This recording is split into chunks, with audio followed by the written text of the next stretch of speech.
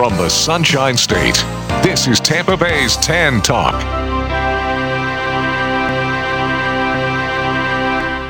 Hey listeners, this is Robert from Nostalgic Radio and Cars. We all love to eat. Well, I would like to tell you about my friends at the Rib Shack Barbecue on West Bay Drive in downtown Largo. Their menu offers family-sized takeout dinners like delicious ribs, chicken, beef, and pork, or sit-down barbecue dinners, sandwiches, and even desserts. They will also cater your party.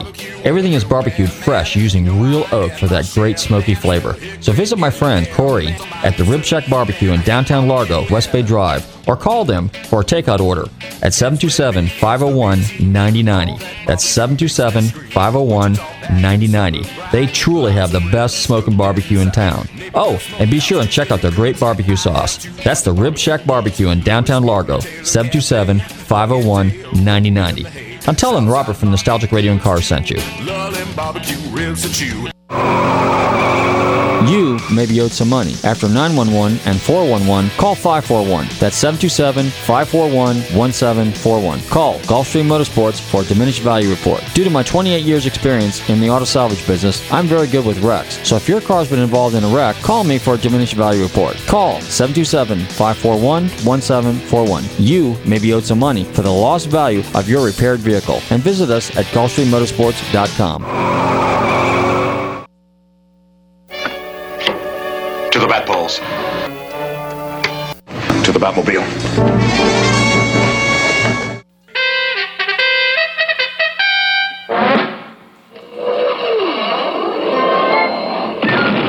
A thunder of jets in an open sky, a streak of gray, and a cheerful...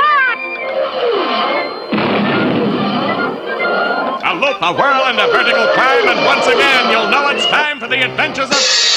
Rocky and Bullwinkle and Friends. Starring that supersonic speedster, Rocket J. Squirrel, with his pal Bullwinkle the Moose, and a host of others. Hurry, Bullwinkle! The show's about to start! I'm coming as fast as I can. Wave to the people! Yay! Now what are you doing? Signing autographs. Let's see. John Smith. But your name is Bullwinkle. I know, but that's hard to spell. Hey, the Red Rocker Sammy Hagar here, and you are listening to Nostalgic Radio and Cars. Woo! Good God, woo!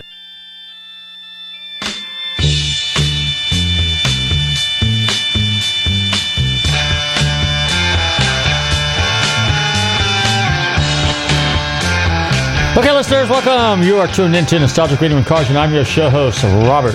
Run your computers and Google TanTalk1340.com, and you can see me live here in the studios in downtown Clearwater.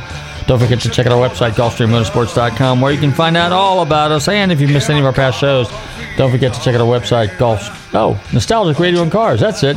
Good evening, Bobby. Hey, doing good here. Well, you're back in the driver's seat. Yes. Yeah, I like to. So, as they say. You know how to drive a radio station? I forgot for a while, but I've practiced. I went around the parking lot for a while. You went around the parking lot. Let me get this. How do I sound? Do I sound okay? Radio yes. check one, check two, check. Okay, good. Well, this is our 11th anniversary, our late 11th anniversary. It happens to be on Lola's birthday. That happens to be on Lola's birthday. Happy birthday to Lola. So, well, her birthday is 20 days after yours. Yes.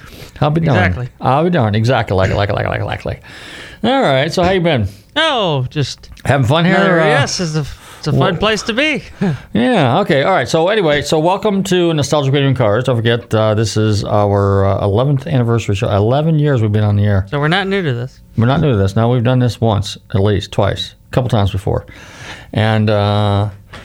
So, okay, what did we do this past weekend? Well, this past weekend we came off a spectacular weekend at Amelia Island. I mean, that was just, Amelia Island was the last show last year, and it was pretty impressive because it was at the beginning of this COVID pandemic or scamdemic or whatever you want to call it.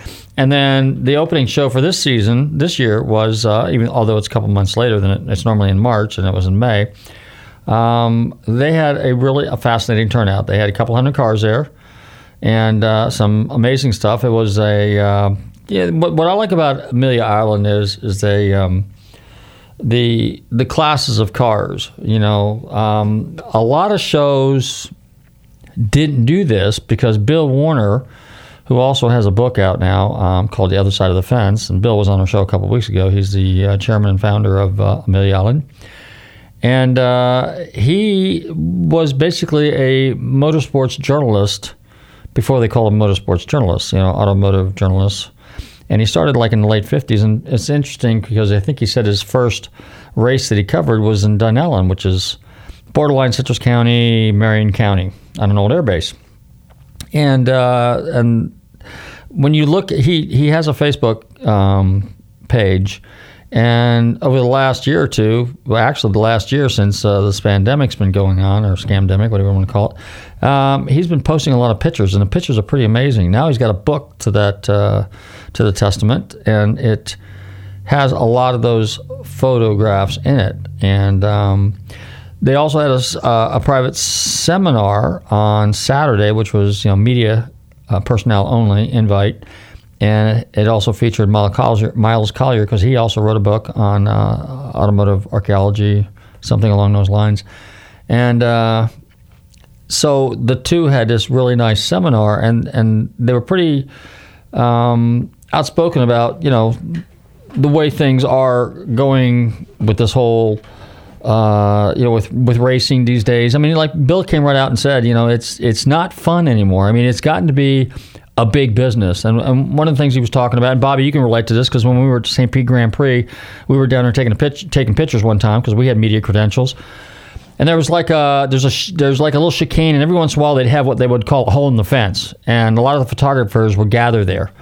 And I know in the St. Pete Grand Prix, Bobby and I were there one time, and we got in a little bit of trouble over that because they didn't really want people there because it's kind of a dangerous part of the racetrack. It's actually was on a chicane, and the cars are coming now, they're pretty fast, but it's a great place to take pictures. I mean, you really, if you get down low, you look at some of the pictures, even Bill was saying that, they had hole in the walls and holes in the fences, and you can get behind the fence, you can get up next to the guardrail in some cases, and you can get some just absolutely amazing shots. I mean, if you look at some of the drag racing pictures back in the day, you'll see that, some of the cars going down the track and then they'd lose a wheel or bust an engine, and tire oil would get on the track and one side would hook and grab and the car would go and roll. And, it's those Kodak moments, if you want to use that term. I mean, it's like, you're there. It's timing, Well, I shouldn't say it's even timing. It's luck, really, and that's what they were talking about. If you're at the right place at the right time and you got a good eye, and you pull that trigger on that camera button, you can get some amazing shots. And Bill's got a lot of those in there, and they're memorable,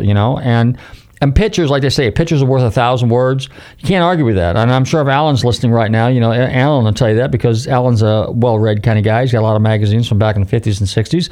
And those were genuine, authentic, real pictures and articles that were written back in the day. And they're not doctored like they are today. Today, you just don't know what you're getting. Digital abilities, they can do all kinds of stuff. They can Photoshop stuff, so half the time you don't know whether a shot's real or not.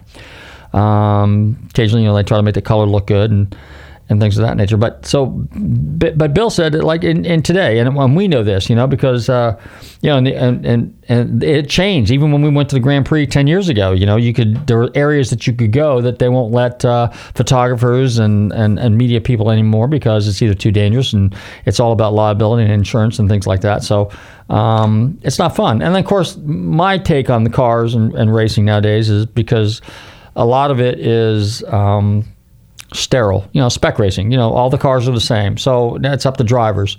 And they're still figuring out a way to cheat. A really good team does that. In fact, one of the seminars, and we didn't go to it, but it was called something Thunder, and Ray Everham, who was the crew chief for Jeff Gordon's car, the 24 car. But there was a number of race car guys there, people with IMSA, but in this particular case, in this seminar, it was Dale Earnhardt Jr., okay? And he basically came right out and said, it's on audio right there, he says, if you have a stock car, you're not competitive. And they did a seminar a few years ago at Bill Warner's Amelia Island, and Ray Abraham again was the moderator, and also obviously a crew chief at one point in time. And the title of the seminar was Unfair Advantage. Well, it was pretty amazing because, for example, they show up there with a lot of these parts, and there was, like they run these restrictor carburetors, right? Well, somebody very carefully machined the plates so that, when you checked them for flow or eyeballed them, they looked like they were correct. But the cool thing was is you could slide the bottom plate out of there, flip it around, and now it's no longer a restrictor plate. It's got a big giant barrel there, basically, and venturi. So it's going to suck a whole lot more fuel. Things about, there was a bumper there, and there was a beautifully chromed bumper. And this is back in the day, of course, when they had bumpers. And it wasn't heavy steel. It was aluminum. But they didn't know because it was on the car, and nobody thought to check that. And, one of the guys that was probably the best at cheating, if you want to use that term, was Smokey Yunick. And his thing was, well, it's not cheating until you get caught and you make it a rule.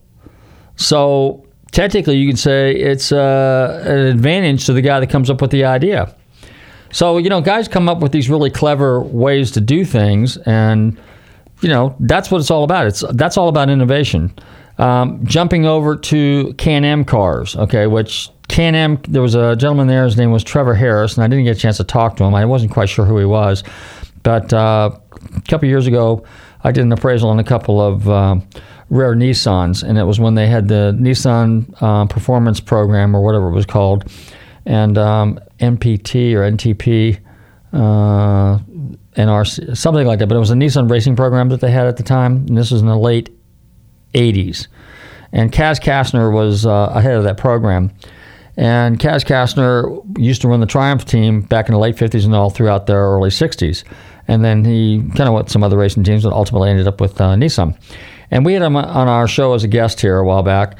And pretty interesting guy. But what I did not know that Trevor Harris, who was responsible for designing the original Shadow Can-Am cars, also later teamed up with Nissan and did some work with Kaz Kastner and, of course, a whole bunch of other cars. So I was going to try to get a hold of Trevor Harris and get him on the show and have him talk about some of this stuff.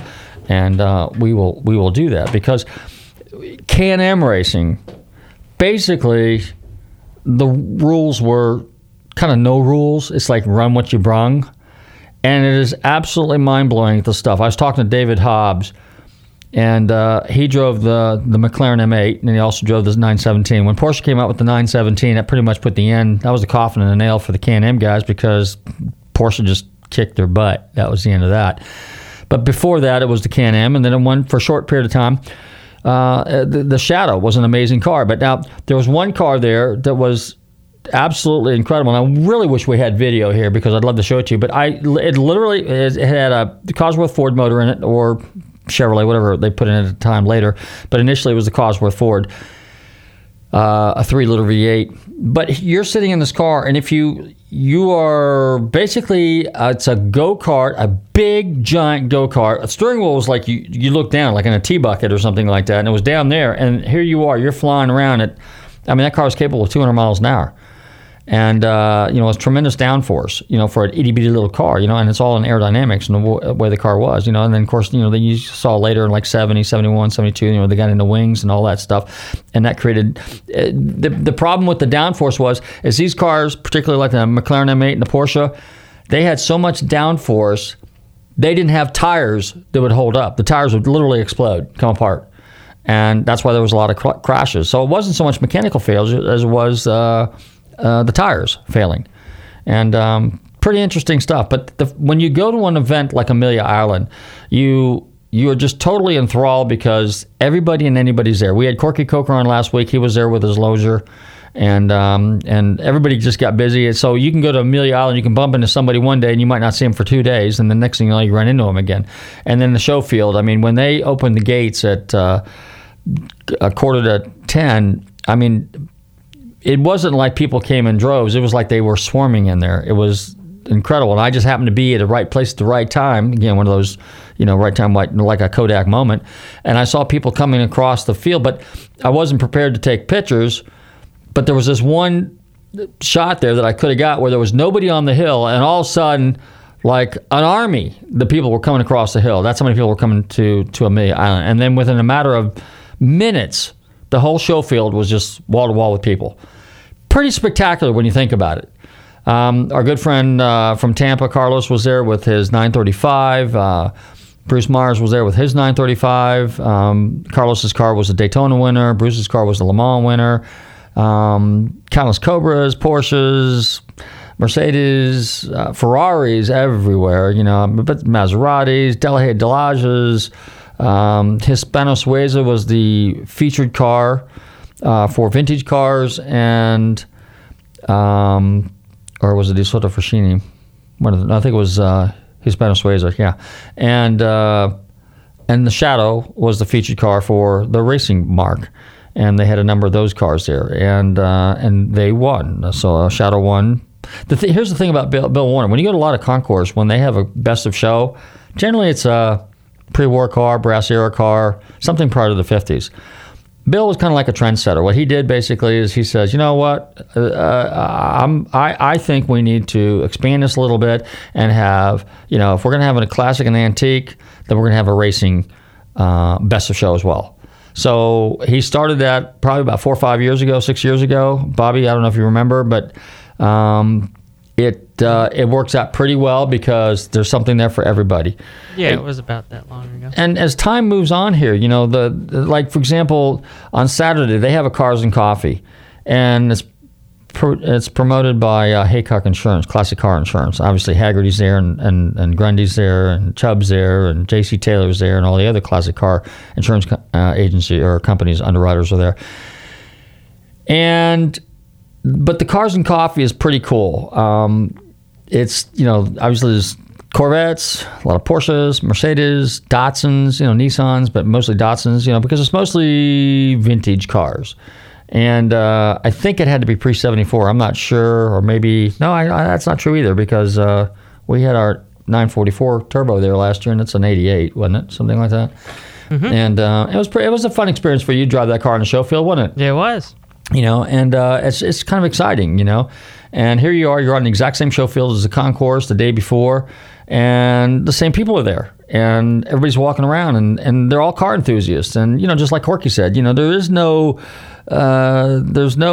feelings there. You're all there for cars. So whether a Chevy guy, a Ford guy, a Porsche guy, a Corvette guy, whatever, it's somebody. If you're a car enthusiast, you like them all. You might be partial to one or two, but you like them all, and so that's what's great about the car collector hobby is the camaraderie, and yes, there was a lot of electric cars there, and I'll be honest with you, since I don't get into the electric car thing, and that was part of the discussion, the seminar, I didn't even really look at any. The only one that caught my attention, and I didn't even know it was what it was because I was looking at there was a car company there that, and I'm not exactly sure how this works, but basically the cliche is invest in the flip. So it's basically like you put money into a car, and when they sell it, you get a percentage of the profit type deal. I'm not quite, that works if you got an upswing, upticking market, but if the market turns around and goes the other way, all bets are off. So I don't really like that. But there was a couple classic car there. There was a Auto Bianchi there, which is a little Italian, kind of like a little, if you ever saw the movie, the very first Pink Panther, David Niven drove a Ferrari 250 PF convertible, and Robert Wagner, who was his nephew, was driving this little Fiat Auto Bianchi, kind of little tiny little two-seater, about the size of an Isetta. That was there, but the other car that caught my attention was the 68 Lamborghini Isolaro. Well, the company beside it was a company that was retrofitting, and I'm not sure who it was. Could have been Superformance, but they were retrofitting electric motors in classic cars that they were building, reproduction classics, and they had an AC Cobra there. And I just kind of glanced at it, but it had chrome wheels and stuff, so it really didn't, being kind of a purist, I just didn't really pay much attention to it. And then somebody said it's got electric motors in it, so I took over and walked over and glanced at it, and it had a big battery pack in the front and had a big electric motor in the trunk and, electronic gauges and this and that and all this other stuff. And I just looked at it and I go, for real? I did talk to our good friends, Tom Scarpello from Revology.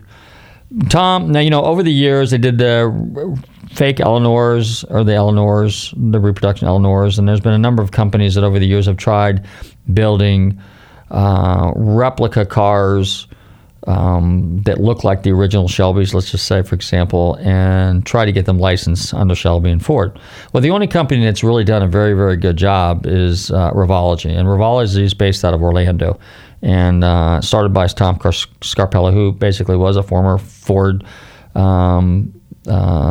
executive, and he, I will say, builds probably, and they're not cheap. They're $150,000, $200,000, but he builds the finest examples of a modern, updated, state-of-the-art Mustang, Shelby Mustang.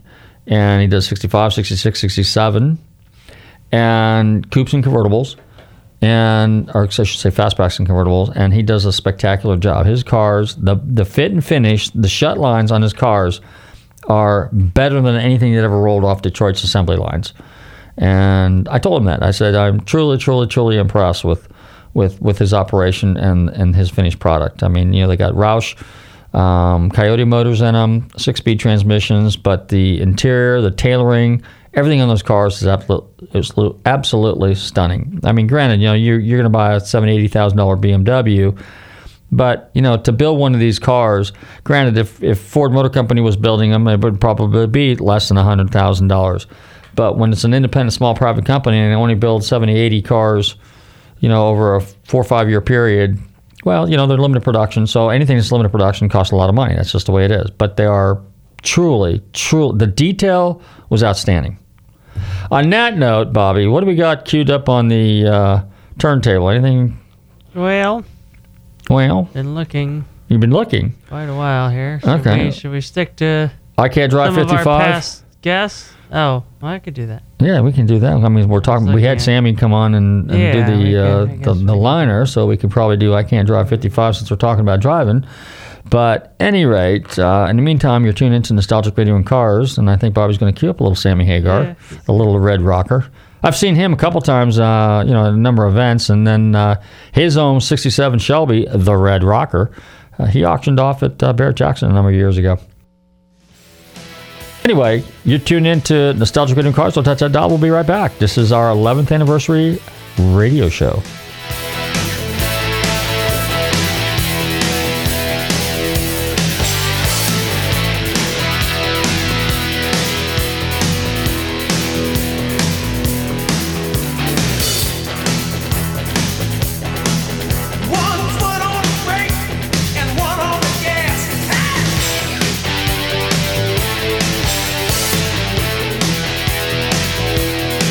Well, there's too much traffic. I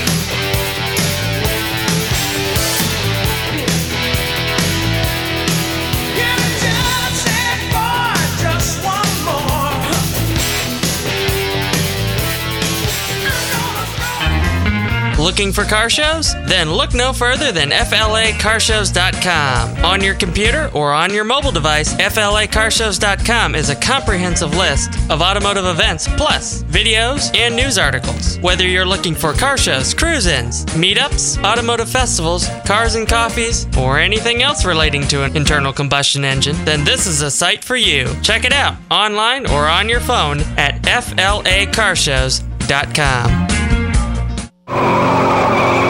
You may be owed some money. After 911 and 411, call 541. That's 727-541-1741. Call Gulfstream Motorsports for a diminished value report. Due to my 28 years experience in the auto salvage business, I'm very good with wrecks. So if your car's been involved in a wreck, call me for a diminished value report. Call 727-541-1741. You may be owed some money for the lost value of your repaired vehicle. And visit us at GulfstreamMotorsports.com.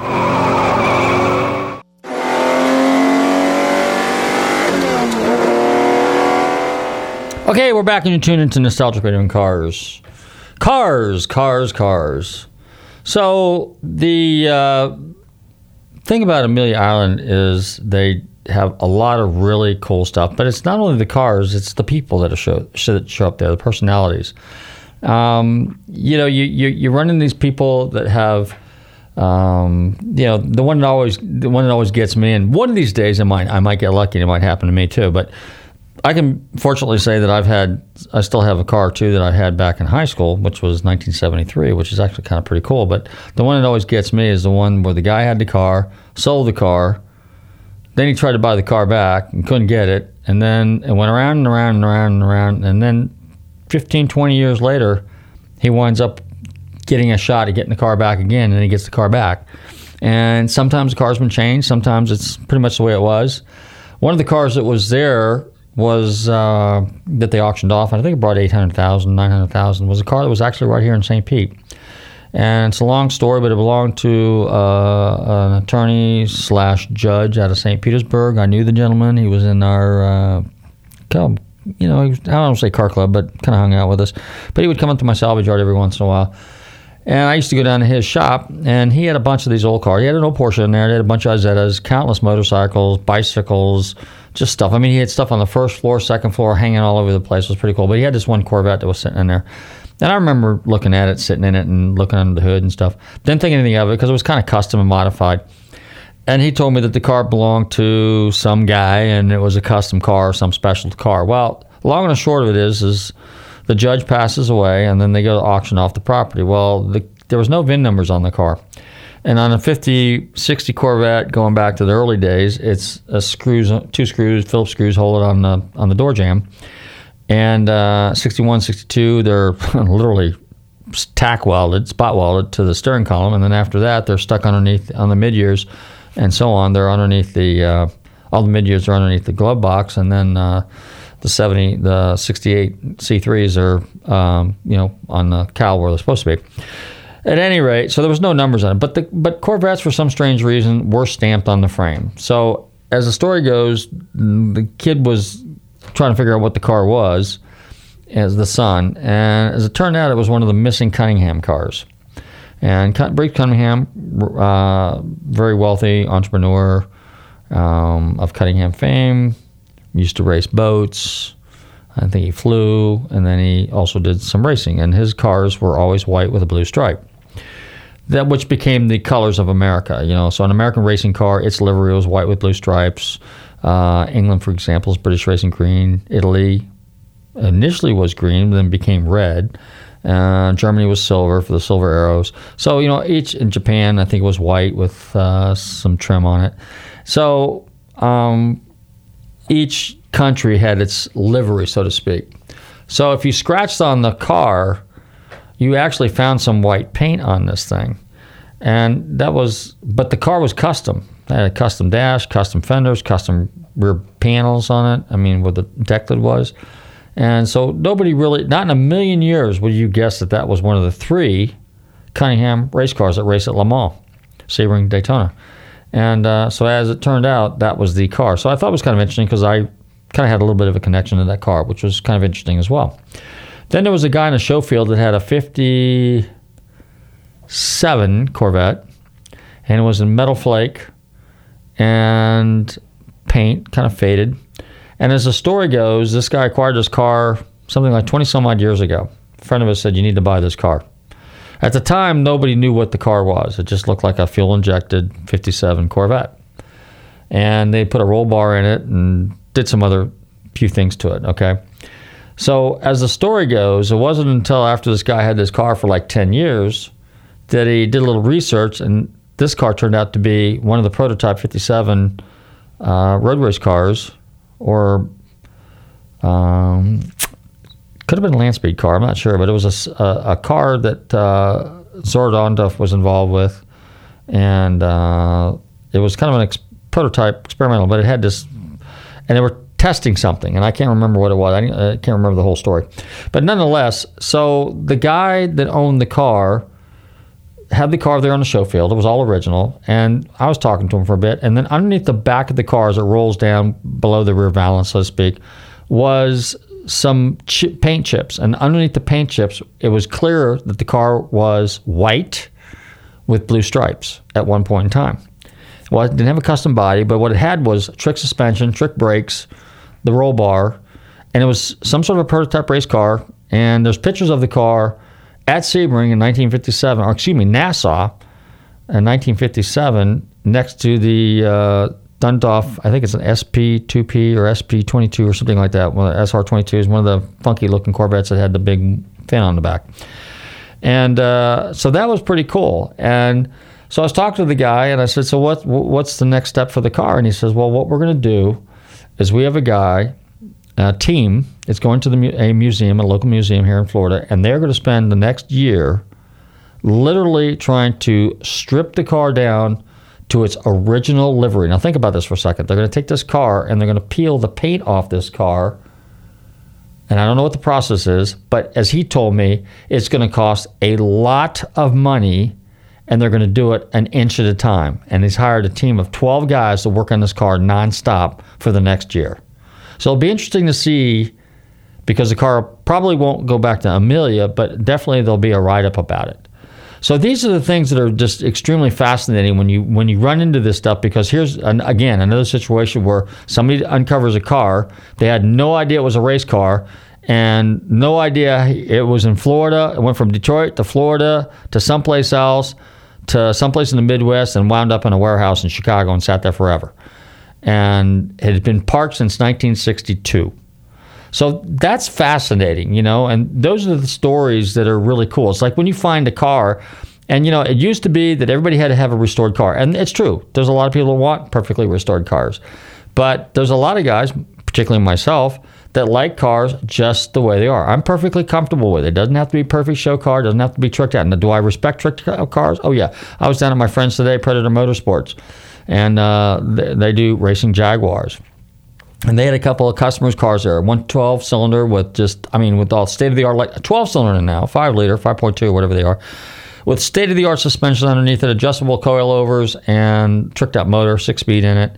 But it looked like a stock Jaguar E-Type. But it had this really elaborate injection system on it. But it made it a really cool, drivable car. I was watching a YouTube channel with Jay Leno on it not too long ago, and he's got some funky Jaguar that some guy bought and modified, some Jaguar guy. But what they did is they took an E-Type, a 12-cylinder Jag, and basically shortened it and made it look like an E-Type. But so it's basically a 12-cylinder modified, and I think they got like 6 liters out of it or something like that. So that's almost a 400 cubic inch 12-cylinder.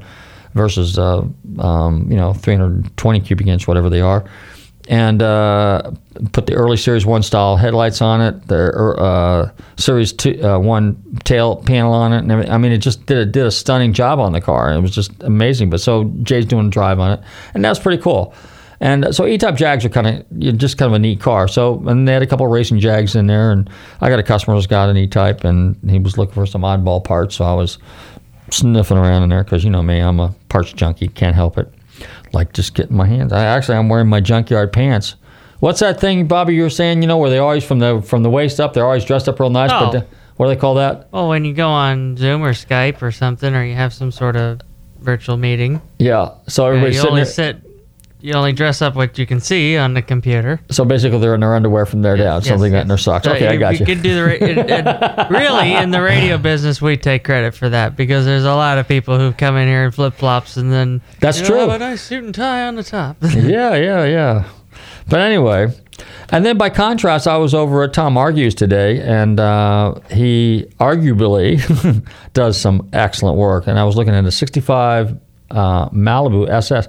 Listen to this story. This is really, really cool. I'm doing an appraisal on this car. So here's a car that a gentleman bought when he got out of Vietnam. He bought this car. It's a 65 SS L79, so that's a 350 horse, 327 4-speed car. Okay, well, on a 64 SS, Chevelle's a rare car to start with, and then 4-speed, even though 4-speeds were more common back in the day, it was still only 35% of the cars, not half the cars were 4-speeds, okay? And as the 70s grew on, it was less and less. And but 4-speed was the way to go, and it still is. You see a 4-speed in the car and everybody gets excited. They see an automatic and they go, yeah, big deal. All right, maybe racing, it works good, but if you're driving a car every day and you want to have some fun, it's got to be a stick, got to be a 4-hooker. Anyway, so here's the story on this car. The guy finds this car at some little car lot down here in St. Pete. And it's kind of banged up a little bit here, but not too bad. It's a decent driver. Well, as the story goes, the guy finds out that this car, and I got to check with a friend of mine who used to race at Sunshine back in the day. This car was a push car at Sunshine Speedway. So basically, that means if you were at Sunshine Speedway and you had a dragster, what they did is they had certain cars that had like these big bumper guards on the front of it, and then what they do is if you had a dragster, they'd push you up to the line. And, or when you got down the other end of the line, they'd push you back to the pits. So that's an interesting story. Well, this guy's had this car since the 70s, all right? And so who knows, technically, if it was a push car, it belonged to the Speedways, which was Sunshine back in the day. And then it went to a car lot, so he could be really the second owner on this car. So now he takes this car, takes it over to Tom Argues, who does absolutely SEMA quality work. When I saw the car, and I'll post pictures of it, it is laser straight. You guys cannot, unless you've gone to SEMA, and I urge everybody, you get with a buddy, somehow get a pass, go as a guest, whatever you got to go to SEMA at least one time. Just like you got to go to Amelia at least one time. You got to go to Pebble Beach at least one time. Scottsdale, Barrett-Jackson, the big one, got to do that at least one time. So you got something to talk about. And then you can kind of relate to what I'm saying.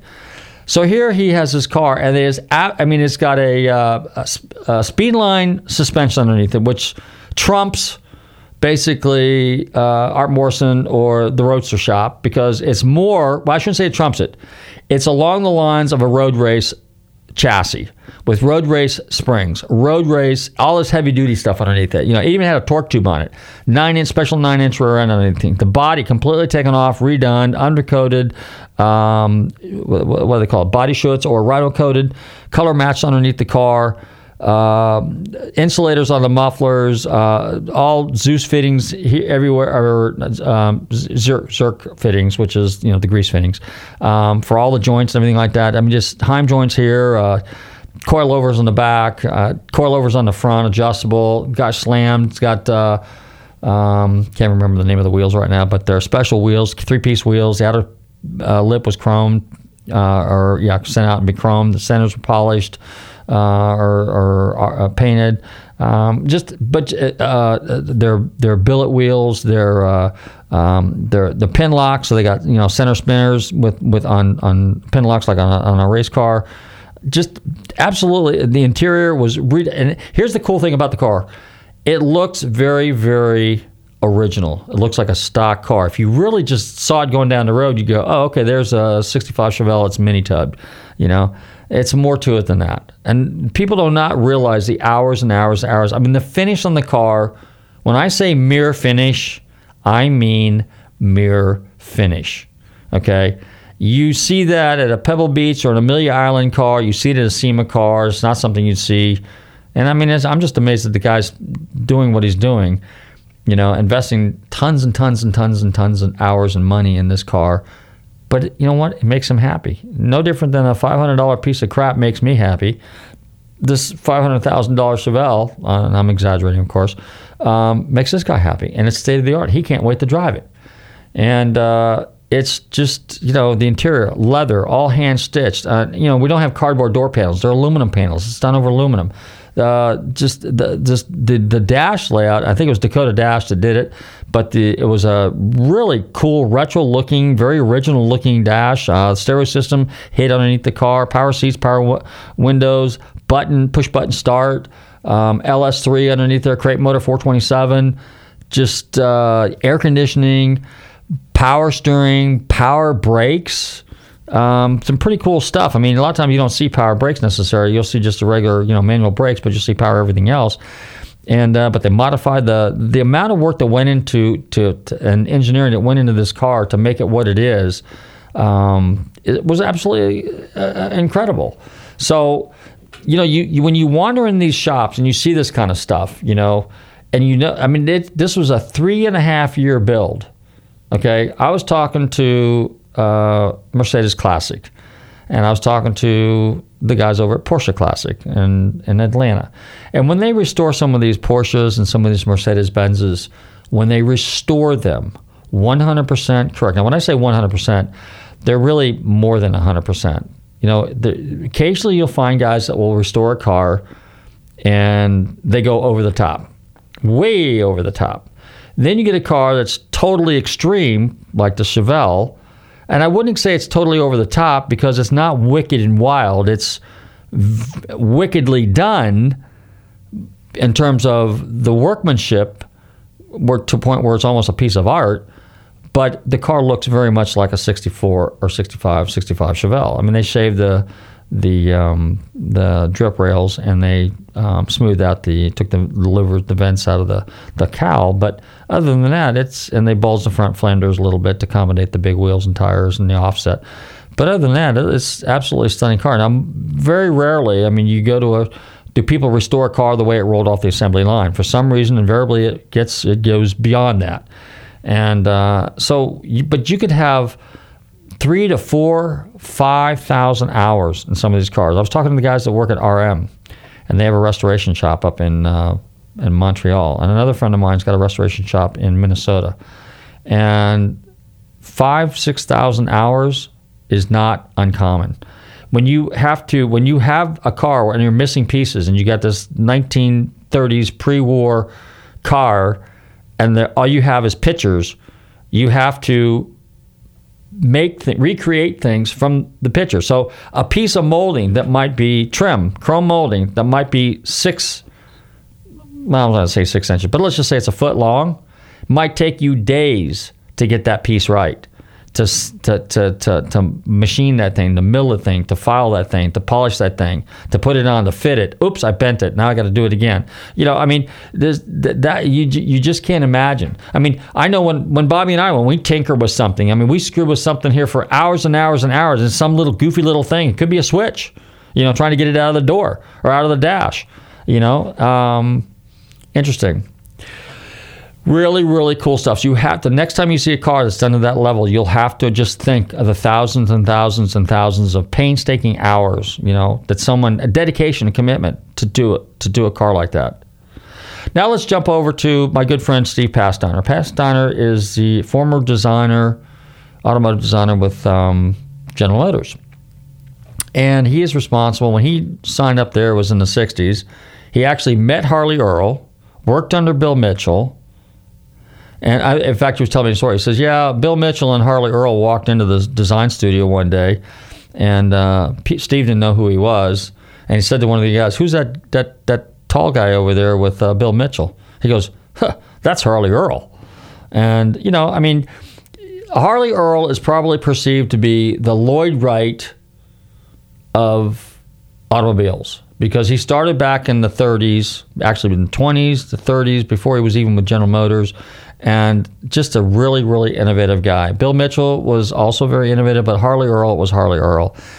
Well, anyway, so Steve was talking to me a little bit about cars, and we were getting into the thing about design. Now, when he worked for Buick, he's responsible for the Buick Grand Sport, to GS, and then later, most notably, the Grand National and the Grand National X, okay? And so we were talking, and here's the deal. Designers and car guys sometimes don't see eye to eye. So he was kind of explaining his point of view, and I was trying to explain my point of view, on cars. And one of the issues we got into was today's modern day cars, right, Bobby? We're talking about why they don't make cars anymore and why they're doing SUVs. And he basically says, your cell phone. And I said, yeah, my cell phone. I'm holding it up here if you see me on the thing. And he goes, does it mean anything to you? And I said, well, quite frankly, no. I don't. I mean, I'm not an Apple guy, so I'd say a Pixel, which is what? I'm an Android-oriented kind of guy. I've always had Motorola's. But guys are generally brand loyal, where I'm going with this. Okay, so I'm brand loyal, so I'll always drive a Ford, and I will always have, let's say, a Motorola. But Motorola didn't have the phone I needed, so Bobby said, here, let's get a Pixel because it takes good pictures, right? But in 2 years, when this lease It's still an Android. It's still an Android. Either way. But in 2 years, I just chuck it, I go get another one.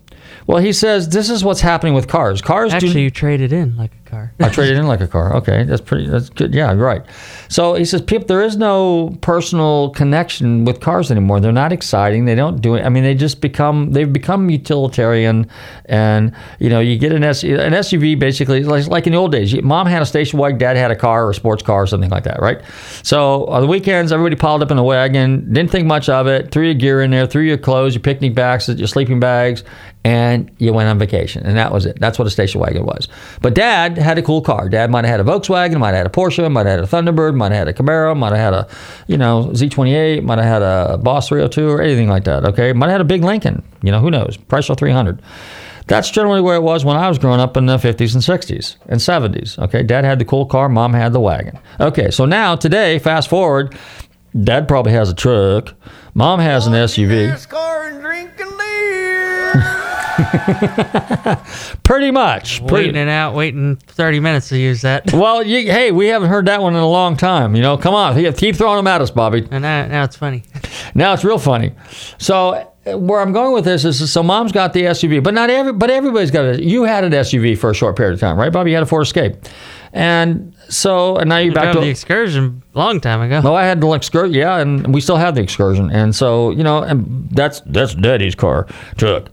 Mama's got an Escape too now. So at any rate, and you got your Focus. So basically, you're back to the car. Mom's got a small SUV. I got a whole slew of stuff broken down, sitting in the garage in pieces, and my Excursion. And what do I drive? I drive a van, Ford Transit.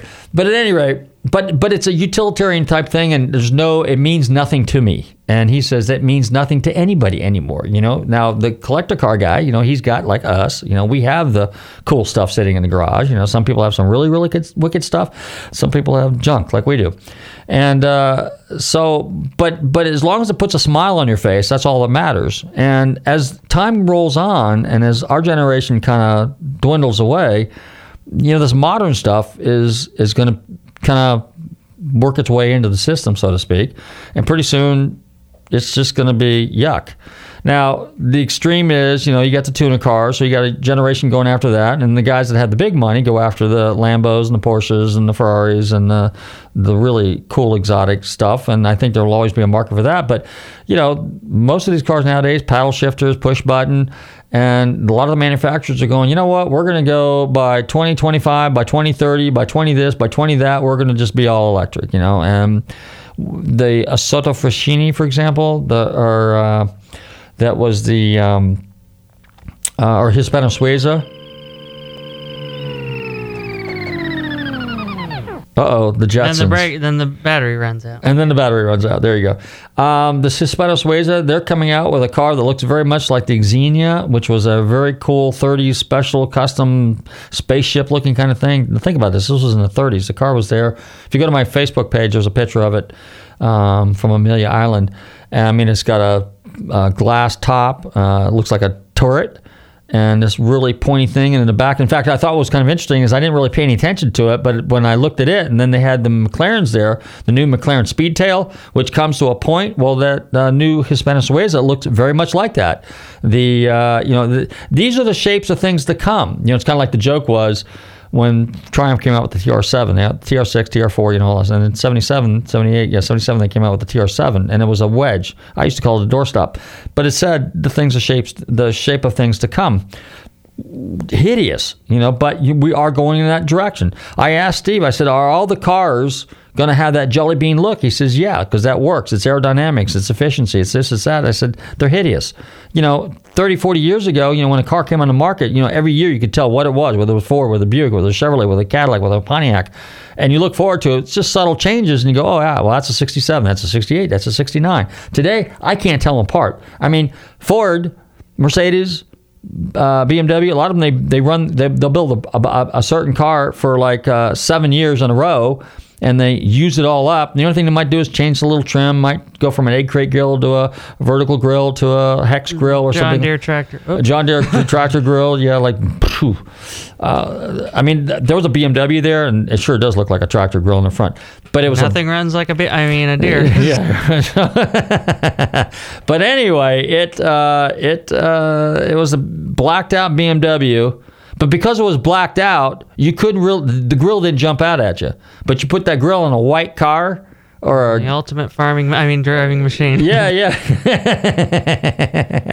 It was pretty pathetic. But at any rate, it was a great weekend. There were some fascinating people there, and it's something that you need to put on your bucket list if you've never been to. And get this, the thing about Amelia Island, it's real casual.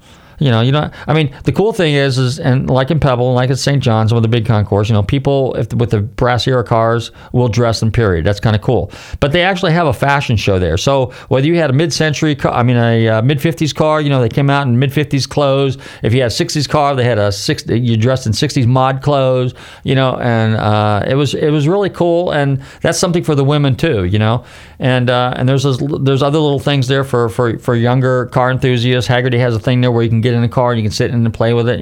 There's a couple guys that bring their sports cars or vintage cars or Model Ts or something like that, because obviously you want to get the young kids involved in this stuff and get them to take an interest in these cars.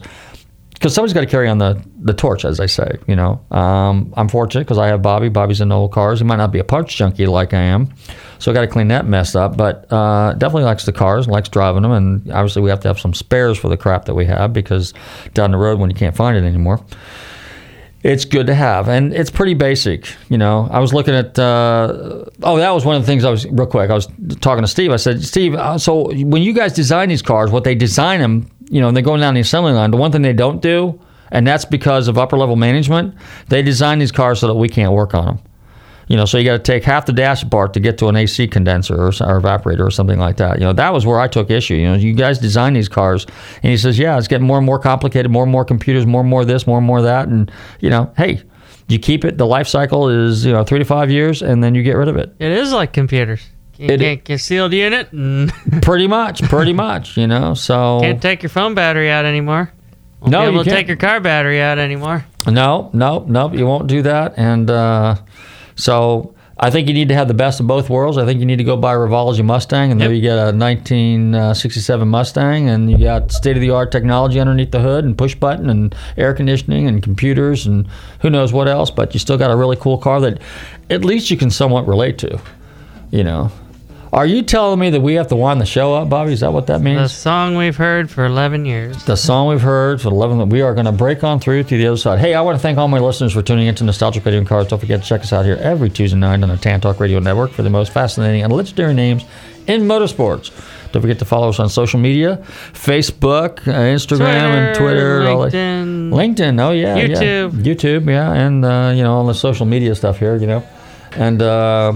Like I said, it's been 11 great years. So, more to come, and we're just going to hang in there and just kind of diddy-bop along and have a lot of fun and try to keep you guys entertained, So it's all about the cars. So get out and drive the cars, and don't forget to check us out here every Tuesday. And don't forget, if you miss any of our shows, go to our Nostalgic Radio and Cars archive page. In the meantime, everybody stay safe, drive carefully, and love your family.